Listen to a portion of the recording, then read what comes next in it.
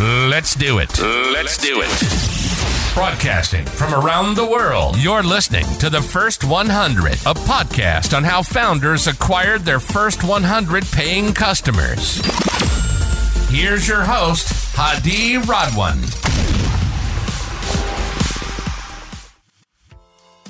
Good to have you on the show, Ramy. How are you doing today? I'm good, Hadi. Thank you for having me. For our listener, Ramy Assaf is the CEO and co-founder of Zbooni, who just raised $9.5 million in a Series A round. And their business is offering best-in-class technology to address the prevalence of social and conversational commerce. Ramy, tell us a little bit, what does that mean for a user? What's the use case? Who's your customers? Good question. So when we talk about social commerce or conversational commerce, it is quite topical these days, but it wasn't an industry when we got into it. It didn't have a name per se. All we knew was that there was a convergence of commerce and it was moving into the messaging channels that we were using. And when you think about the propagation of WhatsApp, for example, and how ubiquitous that is in certain parts of the world, it's also a B2C. That's an important B2C channel. And a lot of businesses rely on it to stay in touch with their customers. And I think more interestingly, customers, they like that. They like the idea of being connected to the business, being able to get reassurance, ask questions. A lot of it, let's say pre-sales activity, depends on that interaction between buyer and seller. And there was no way of formally doing commerce over WhatsApp or most social channels.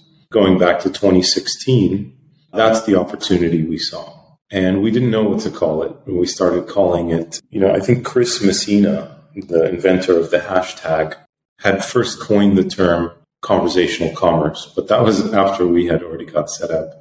And we were calling it communication commerce. Got you. We were calling it chat commerce. And today we call it C-commerce. Go ahead, Ramy. Go ahead.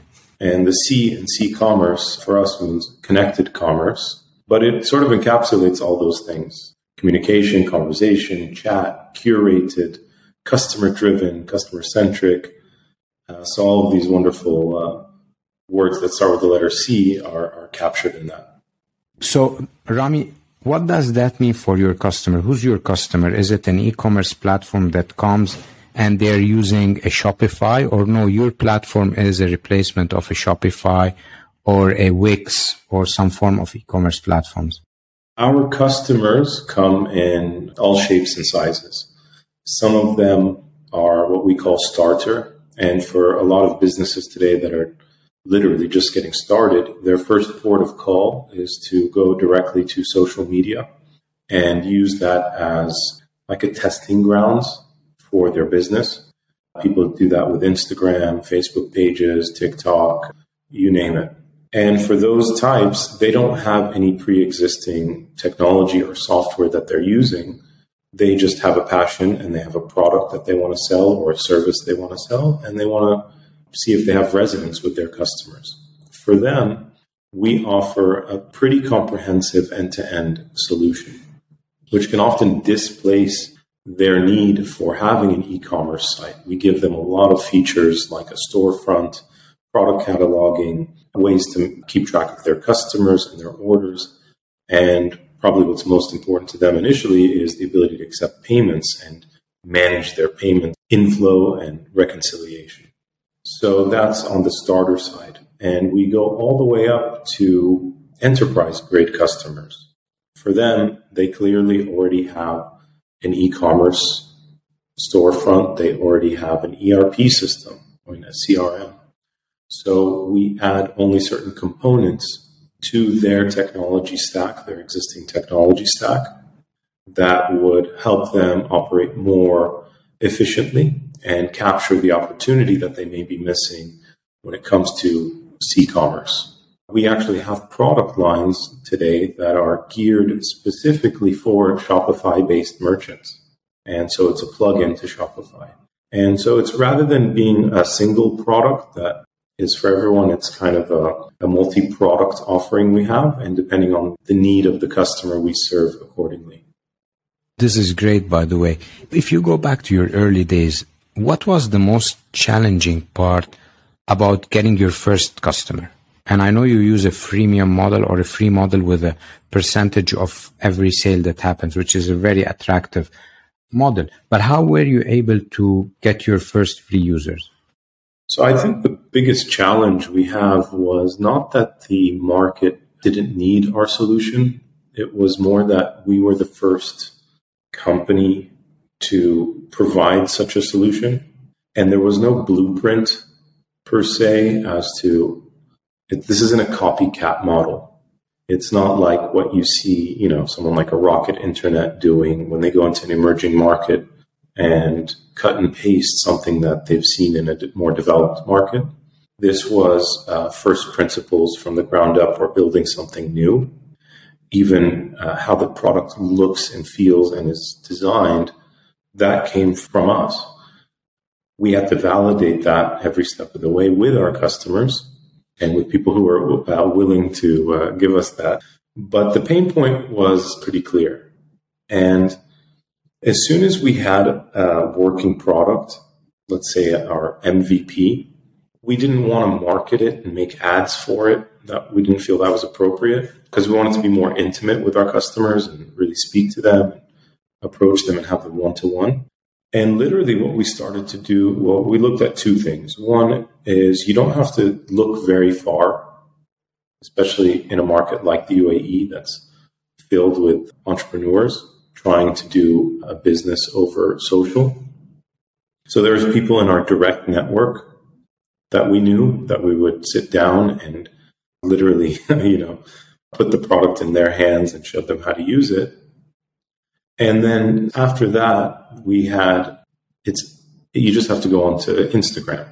And if you go on Instagram and you search hashtag for sale or hashtag at different extensions, you can find businesses that were acting informally on the platforms. And what's funny, and the common attribute here is the way we started was if you had an Instagram page and you were trying to sell something and you had WhatsApp in your bio or a call to action, this was before there was a button for WhatsApp. It was just kind of informally being used in the bio, WhatsApp me. There was a lot of that. And we would seek them out and hit them up one by one. And they have to give you their phone number because that's how their customers would order from them. And it's that same phone number that we contact them on and say, hey, you must be getting a lot of messages. We'd like to talk to you about a solution that can help you streamline and improve your business. And so that's how we really got to our first 100 customers. And, that's actually still a viable way of doing it. And it kind of creates this flywheel effect because as soon as your first customers adopt it and they start doing business that way, meaning what they would do is send a checkout card to sort of consummate their transactions that were happening on this channel. The customer could now click it and pay on a mobile web and check out, and that would create a record of the transaction instead of it being off the record. So it started to formalize these transactions. As soon as the customer had that experience, they now learned there's something called Zbooni. Oh, what is that? And then that created a bit of a marketing momentum for the next 100 users. And we've been doing that to date. And we have 6,000 or so merchants on the platform. And so that's how it really got started. That's amazing, especially that you started with things that don't scale and you got around 6,000. Is there any strategy that followed this that was a little bit more scalable and that has worked very well for you? We did start to use advertising, and we hired a small ad agency to help us with that.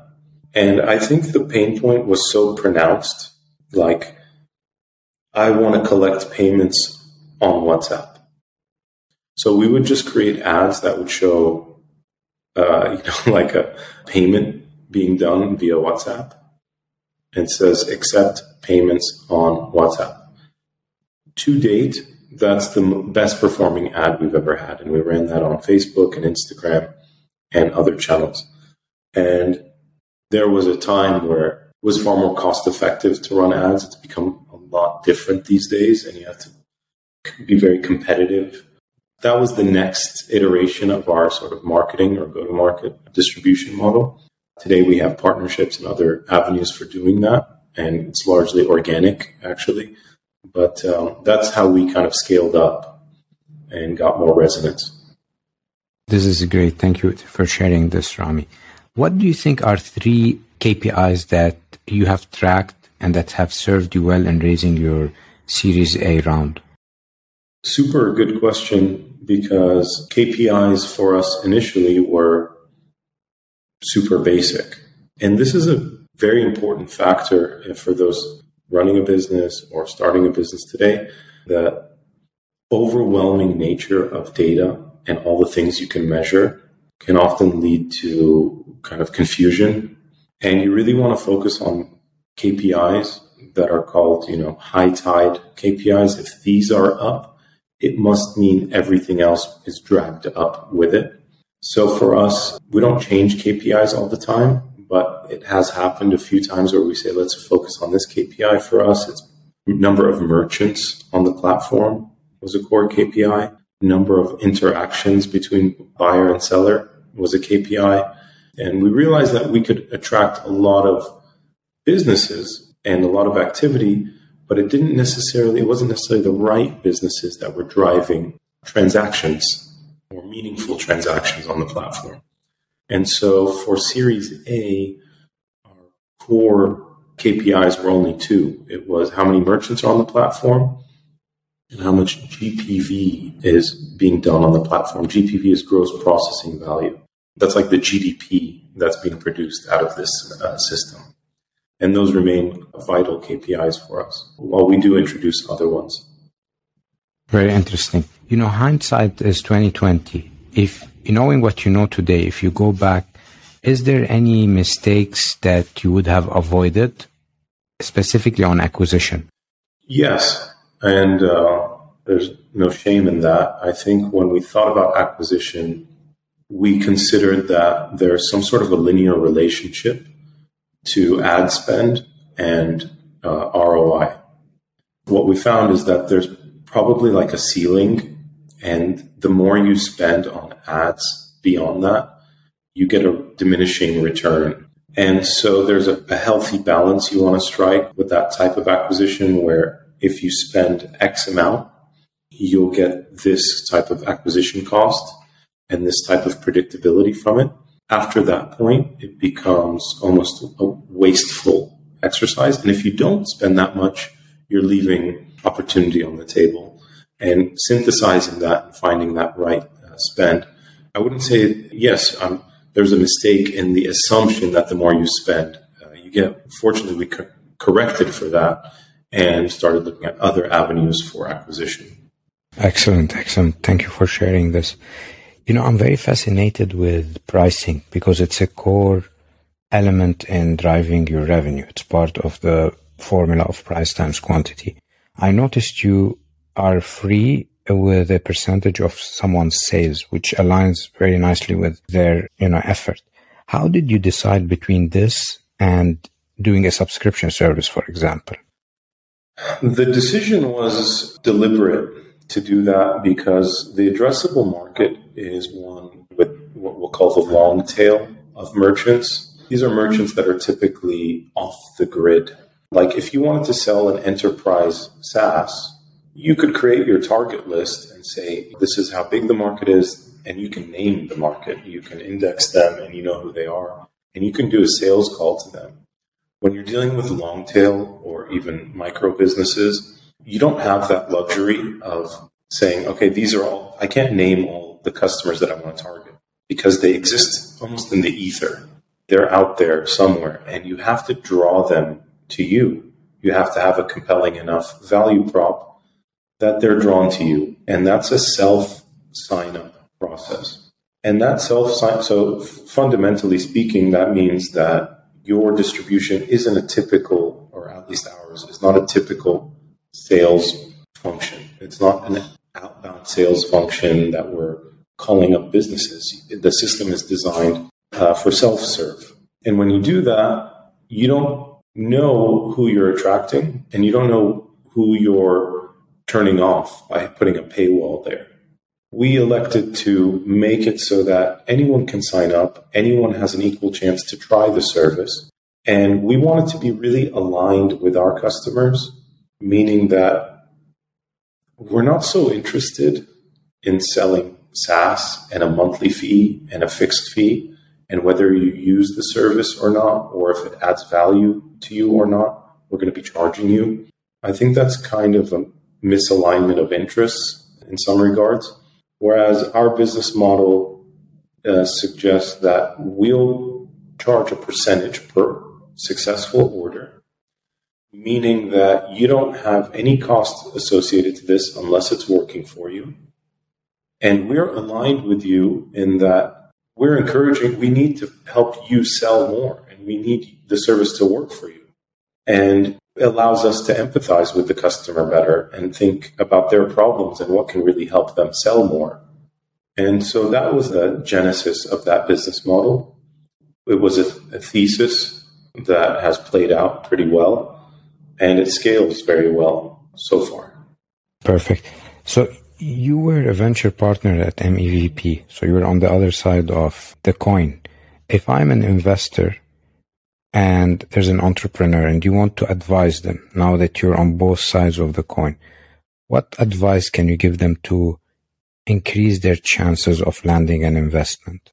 I did work for a stretch in venture capital. I wouldn't say that that's my forte, but I was on the other side for a while, and I was on the other side of the table with entrepreneurs who were looking to raise capital. There was a few things that stuck out to me.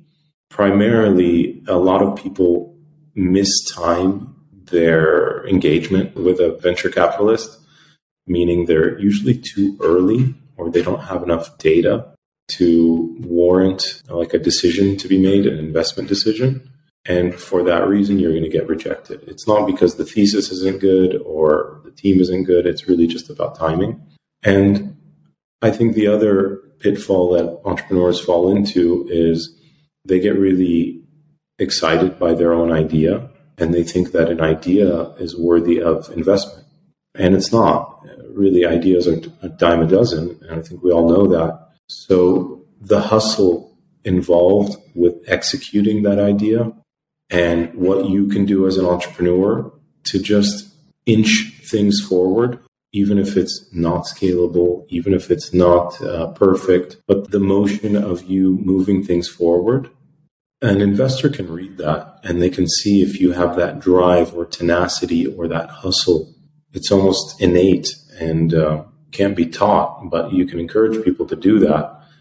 And I think that's what separates some of the entrepreneurs that get funded and some that don't. It's really like this intangible burning desire and not making excuses. You know, it's very easy to say, once I get capital, I'm going to do A, B, C. I'm going to hire a sales team. I'm going to hire a product team. I'm going to hire, etc. Whereas if you are true to the mission, you're going to figure out a few things that you can pull off that demonstrate, A, there's a demand for what you're doing, and B, that you can serve that demand and you know how to serve it.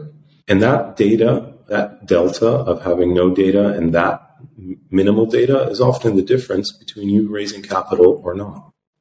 Thank you for sharing this. What are 3 principles that have made you a successful entrepreneur? Well, I think one is you have to be a person that your team can depend on. I still take a lot of pride in being the first person in the office and the last one out. And it's very difficult to ask things of people, to go the extra mile when they see that you're not doing that. And when you are doing that, they naturally will do it too. So it's this like a tango that you dance with people on your team, and no one wants to be the person that dropped the ball because they didn't put in the extra time. And that's one principle. I don't know what you call that principle, but I guess that's demonstrating that hard work ethic. 2 is allowing people to make mistakes and not giving them such a hard time for it. The idea is make your mistakes. That's good. It means something's happening, at least something you attempted something. You should encourage that. But if a mistake is made, what did we learn from it? And what can we do better about it? And that constant iterative process is a value that you have to embody and that we live by. And 3rd, I think it's keeping all stakeholders well informed. I think there's some shyness from certain leadership to just share the information that they need to know.